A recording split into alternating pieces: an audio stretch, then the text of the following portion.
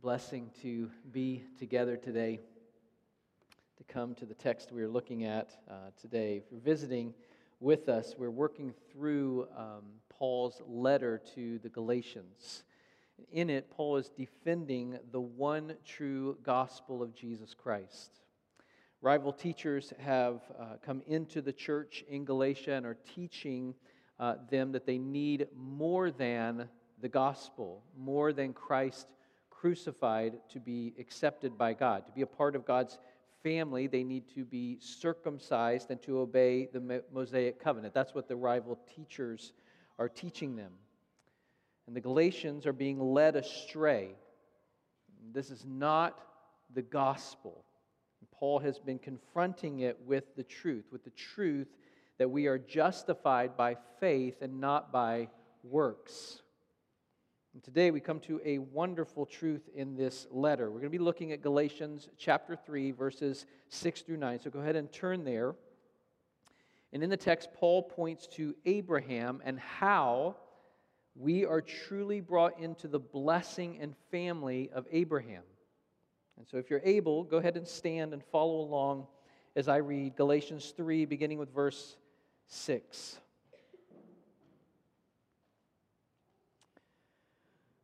Just as Abraham believed God and it was counted to him as righteousness, know then that it is those of faith who are the sons of Abraham. And the Scripture, foreseeing that God would justify the Gentiles by faith, preached the gospel beforehand to Abraham, saying, "In you shall all the nations be blessed."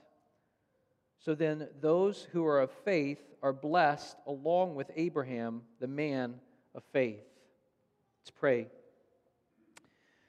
Our Father, we're so grateful that we can be here today. We're so grateful that we can gather with others who love you, who long to know you, who long to be with you. We pray that you would help us. We're grateful for your word. Your word is truth, and by it we are guided to you. So we ask that you'd help us in that today. That we would be led to you today, Father. We pray in Christ's name. Amen. Go ahead and have a seat. Now, to begin with here, the primary point that Paul's making is clear. Only those who have the faith of Abraham enjoy the blessing of Abraham. And that's going to be the main direction of the sermon today. And so let's work through it. Verse 6, just as Abraham believed God, and it was counted to him as righteousness. Now, what is Paul saying? Abraham's right standing before God was a result of faith. He trusted in God. The verse begins with the words, just as. Paul is trying to help these Galatians see what he is teaching them. That the justification and right standing before God that is theirs by faith is not some new teaching. He points all the way back to Abraham as the example, and that's important. Because those rival teachers, the Judaizers, certainly have pointed to Abraham and circumcision to make their case. Abraham was the father of the Jewish people, so evidence from him would be important as he's debating with these rival teachers. As we consider the case Paul is making, he's in no way discounting Abraham's obedience. We're going to get to that, but the emphasis is on his faith, because it is his faith and that alone that Scripture says led to him being counted righteous. The statement in verse 6 is quoting Genesis 15, verse 6. In Genesis 15, Abraham, who was married to Sarah, was wondering if his only heir would be his servant Eliezer. Genesis 15, 1 through 5. After these things, the word of the Lord came to Abram in a vision. Fear not, Abram, I am your shield. Your reward shall be very great. But Abram said, O Lord God, What will you give me? For I continue childless, and the heir of my house is Eliezer of Damascus. And Abram said, Behold, you have given me no offspring, and a member of my household will be my heir. And behold, the word of the Lord came to him, This man shall not be your heir. Your very own son shall be your heir. And he brought him outside and said, Look toward heaven, and number the stars if you are able to number them. Then he said to him, So shall your offspring be. The Lord promised Abraham that his offspring would be as numerous as the stars of heaven. Now imagine that. He's childless and he is getting old. And the Lord says to him, You will have offspring that outnumber the stars of the sky. Now, how did Abraham respond to that? As crazy as it must have, or at least could have, sounded, how does he respond to that? Well, verse 6 is quoting how he responds. He believed the Lord, and he counted it to him as righteousness. Abraham believed in what the Lord said to him, as difficult as that may have been. Now, Paul's saying to the Galatians here in Galatians 3, notice that story. Notice that text. Abraham didn't perform any astounding works for God, but trusted in Him. That's all he did. He believed God when God told him what would happen. Not only that, but the most significant part of Genesis 15 is the covenant made by God with Abraham following that statement. In Genesis 15, the Lord tells him that his descendants will be countless. He tells Abraham he will possess the land of the Chaldeans, and Abraham asks him how he will know that he will possess it. Abraham's questioning him, how am I going to know that I'm going to possess, or my offspring are going to possess that land? He wants assurance, and the Lord gives him covenant. In Genesis 15, beginning with verse 9, he said to him, Bring me a heifer 3 years old, a female goat 3 years old, a ram 3 years old, a turtle dove, and a young pigeon. And he brought him all these, cut them in half, and laid each half over against the other. But he did not cut the birds in half, and when birds of prey came down on the carcasses, Abram drove them away. As the sun was going down, a deep sleep fell on Abram, and behold, dreadful and great darkness fell upon him. Then the Lord said to Abram, Know for certain that your offspring will be sojourners in a land that is not theirs, and will be servants there, and they will be afflicted for 400 years. But I will bring judgment on the nation that they serve, and afterward they shall come out with great possessions. As for you, you shall go to your fathers in peace. You shall be buried in a good old age, and they shall come back here in the 4th generation, for the iniquity of the Amorites is not yet complete. When the sun had gone down, it was dark, behold, a smoking firepot and a flaming torch passed between these pieces.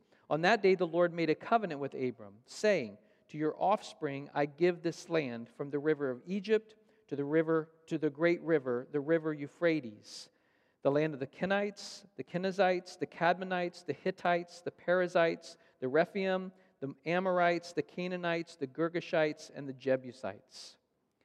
Now the Lord in this text has Abram bring these animals. They're cut in half, they're divided, and the Lord, represented by this flaming torch that goes through, passes through the animals alone. Now, what does that mean? Well, it means everything for us and for Abram.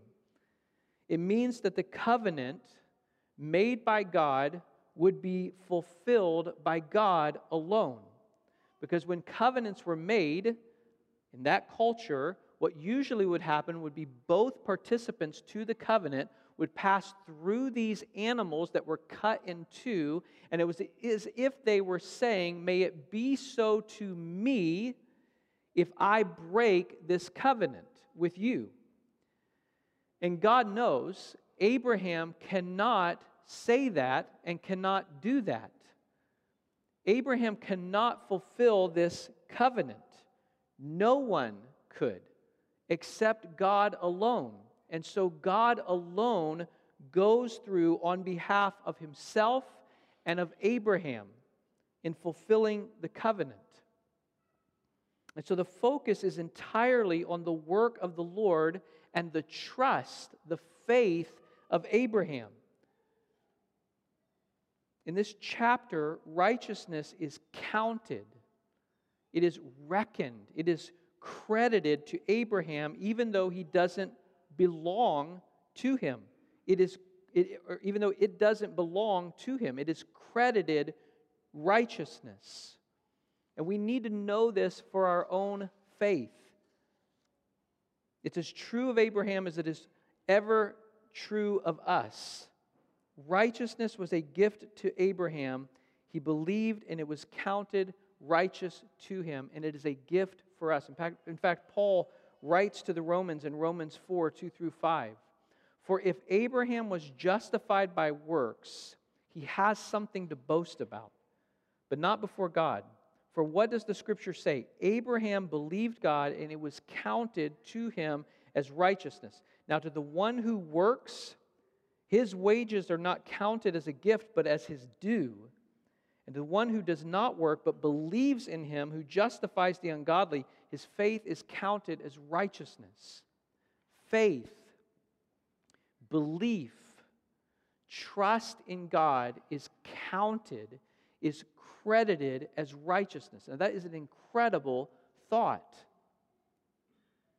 It unites us to Christ, who is our righteousness. Just imagine for a moment, okay? Imagine meeting a billionaire. And this billionaire shows incredible kindness to you. You've done nothing to help him out or her out. You've simply come into a relationship with them, and for some reason, they love you. And so they tell you, I'm going to do something for you, something for us. What's mine is yours. I've put your name on my account. My bank account is in our names.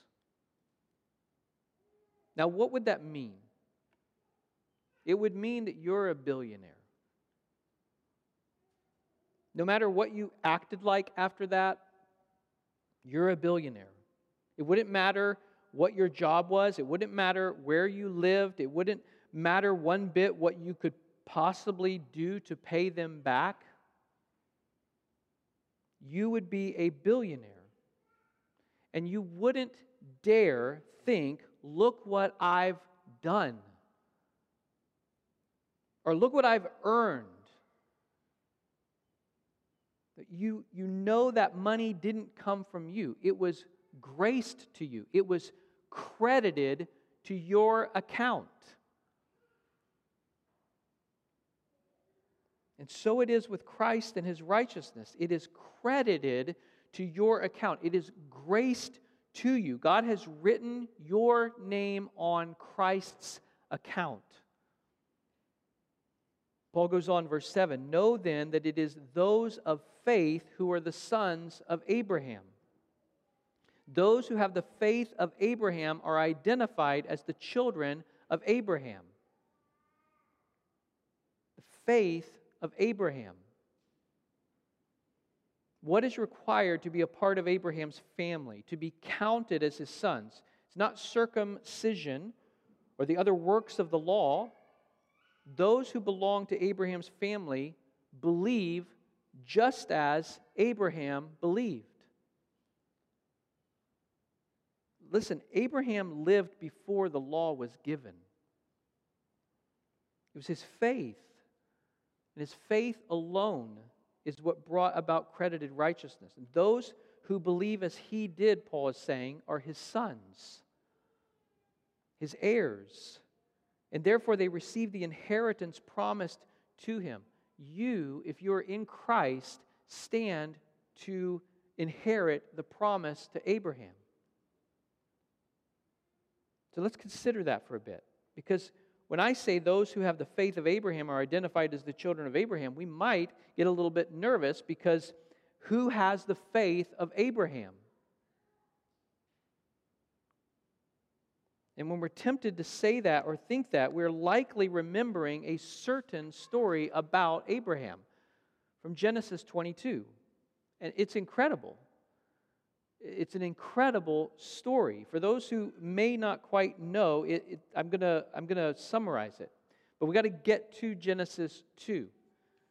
The Lord had told Abraham that through his offspring, the whole earth would be blessed. That's what Paul's referring to in our next verse, in verse 8. And the scripture foreseeing that God would justify the Gentiles by faith, preached the gospel beforehand to Abraham, saying, "In you shall all the nations be blessed." Through Abraham's own offspring, the whole earth will be blessed. That offspring will be Jesus. But to get there, Abraham needs actual offspring, because he has none. And so in Genesis 16, Sarah says to Abraham, "Take my servant Hagar and have children through her." Now this is not good. What's happening here? God makes a promise to Abraham, and Abraham believes him, and it's credited to him as righteousness. But then Abraham doesn't like the Lord's timeline. So he takes things into his own hands. And before we say, hey, it says Sarah did this, not Abraham, I assure you, Abraham was very much involved if a baby was born. And so Hagar gets pregnant, has a baby, and names him Ishmael. And from this there is conflict, not peace, not blessing. Then later in chapter 17, when Abraham is 100 years old and Sarah is 90 years old, the Lord visits Abraham and says to him that in the next year, Sarah will have a child. Now, that's incredible. So incredible that Sarah laughs when she hears it. Abraham actually responds, "Shall a child be born to a man who is 100 and a woman who is 90? Oh, that Ishmael might live before you." Just go with my plan.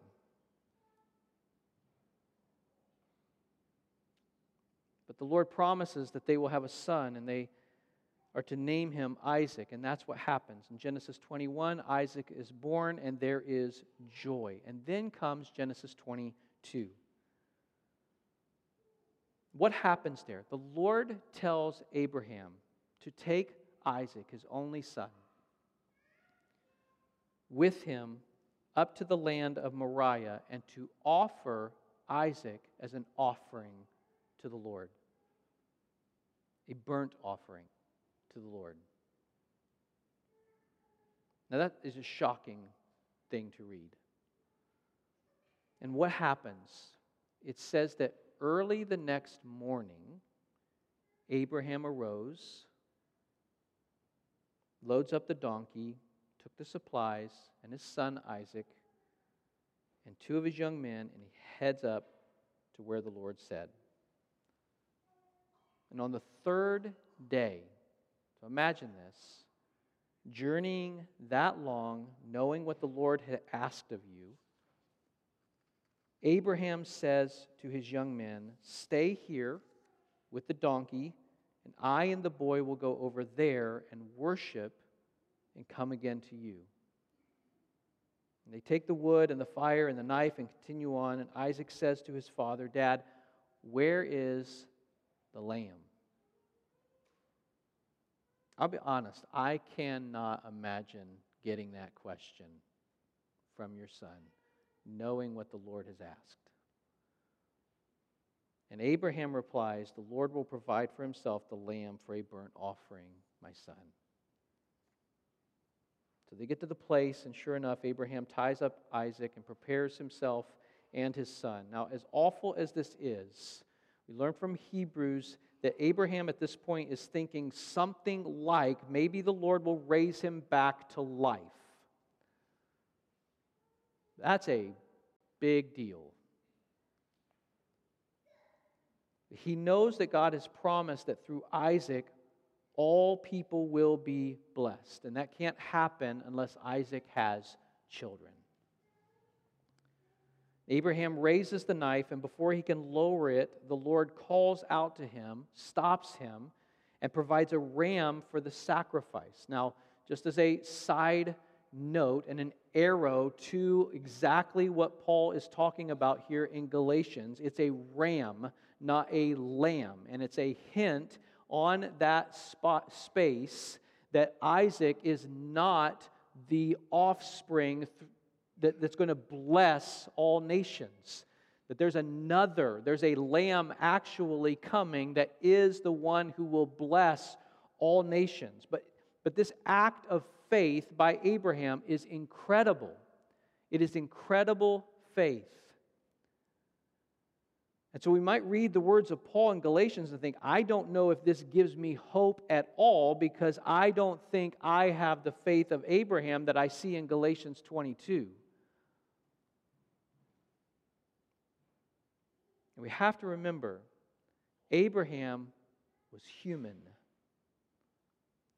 And Abraham didn't have perfect faith. Yes, Genesis 22 is incredible. I cannot imagine doing what Abraham did. I cannot imagine. But Abraham is also the guy we find in Genesis 20. After the covenant God makes with him,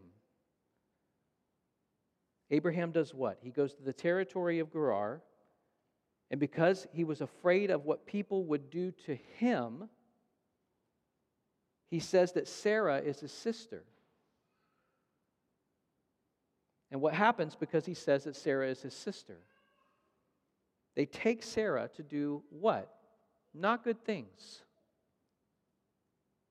Think King Ahasuerus here.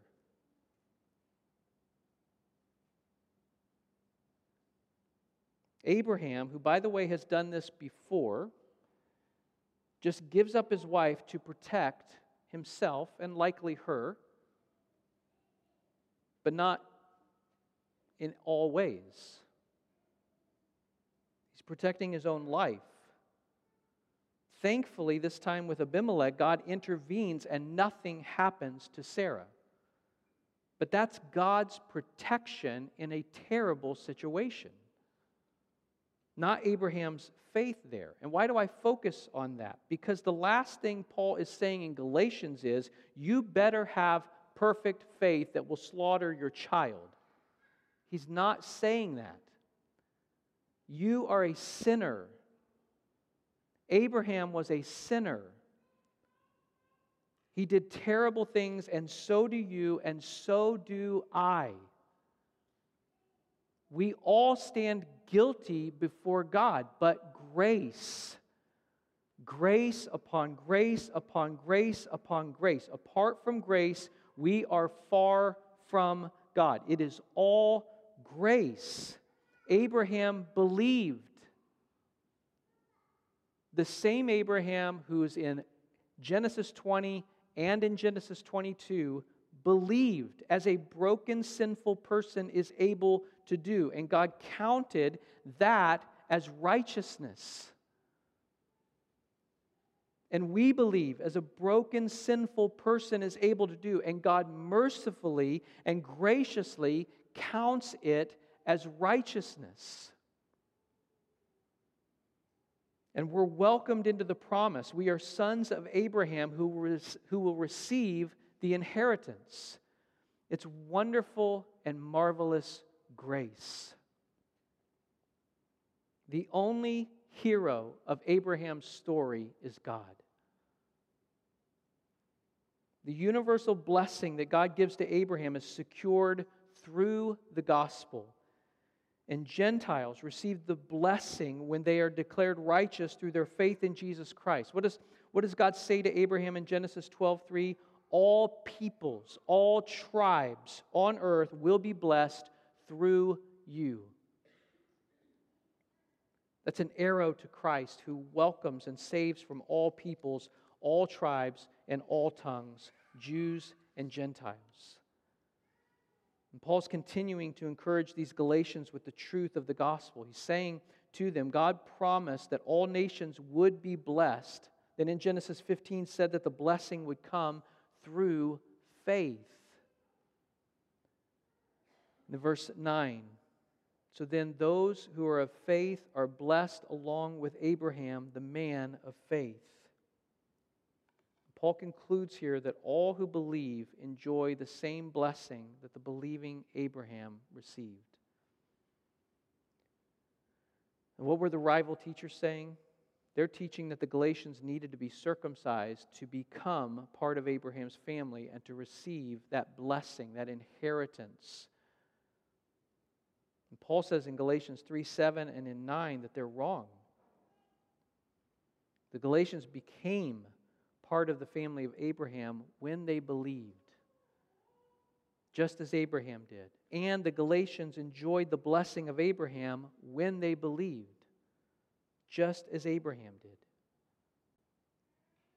Now there's intentional repetition here by Paul. He's emphasizing something. It is faith and faith alone that makes one a child of Abraham and allows them to receive the blessing of Abraham. Paul is saying it is all grace. It's all grace.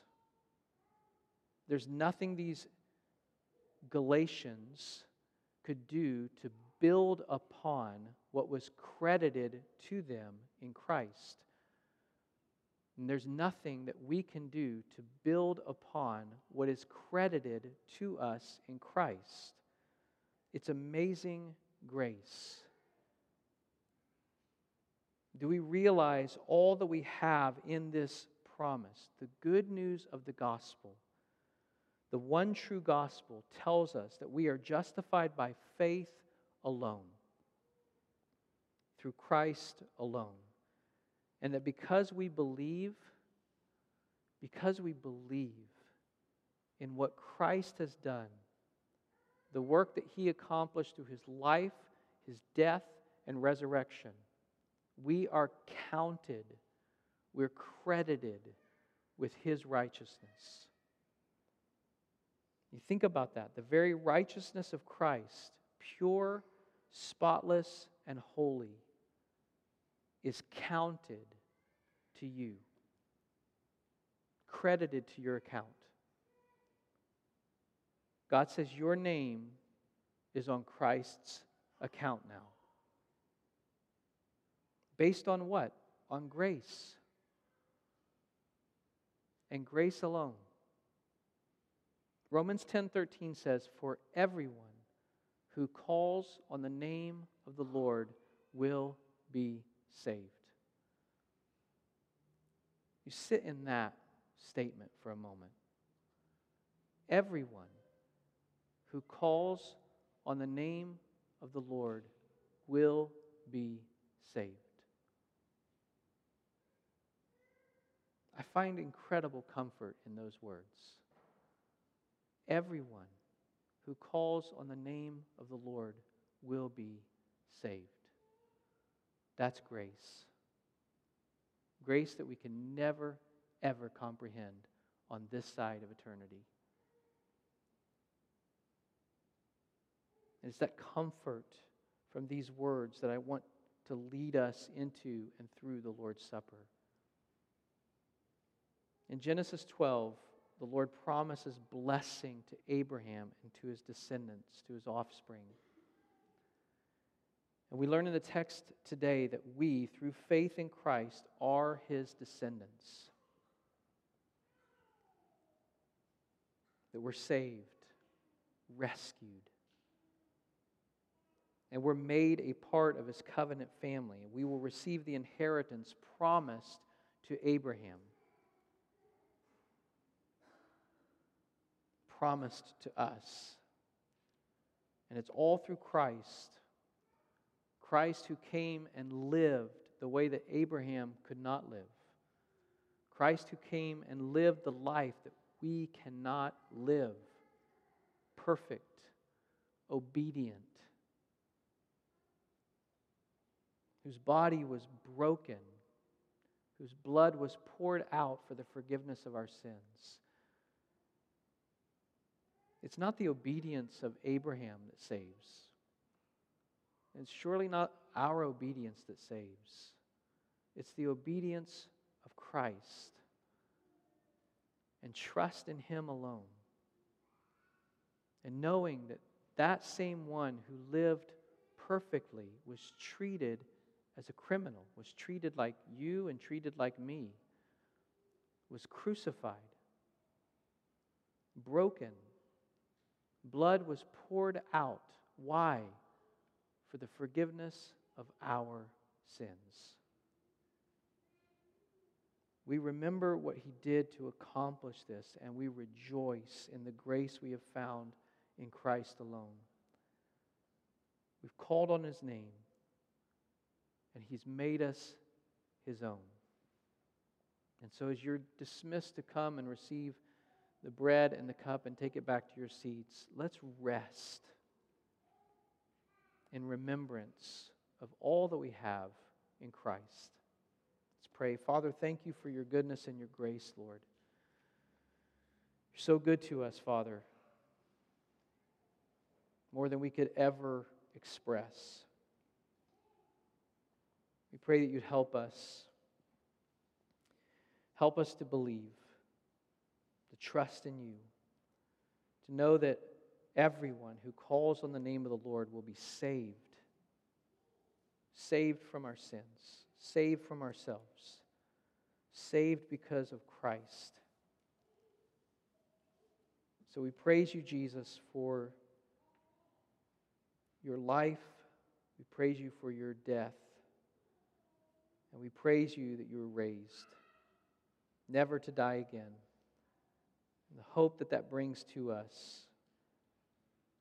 We love You and we thank You in Christ's name. Amen.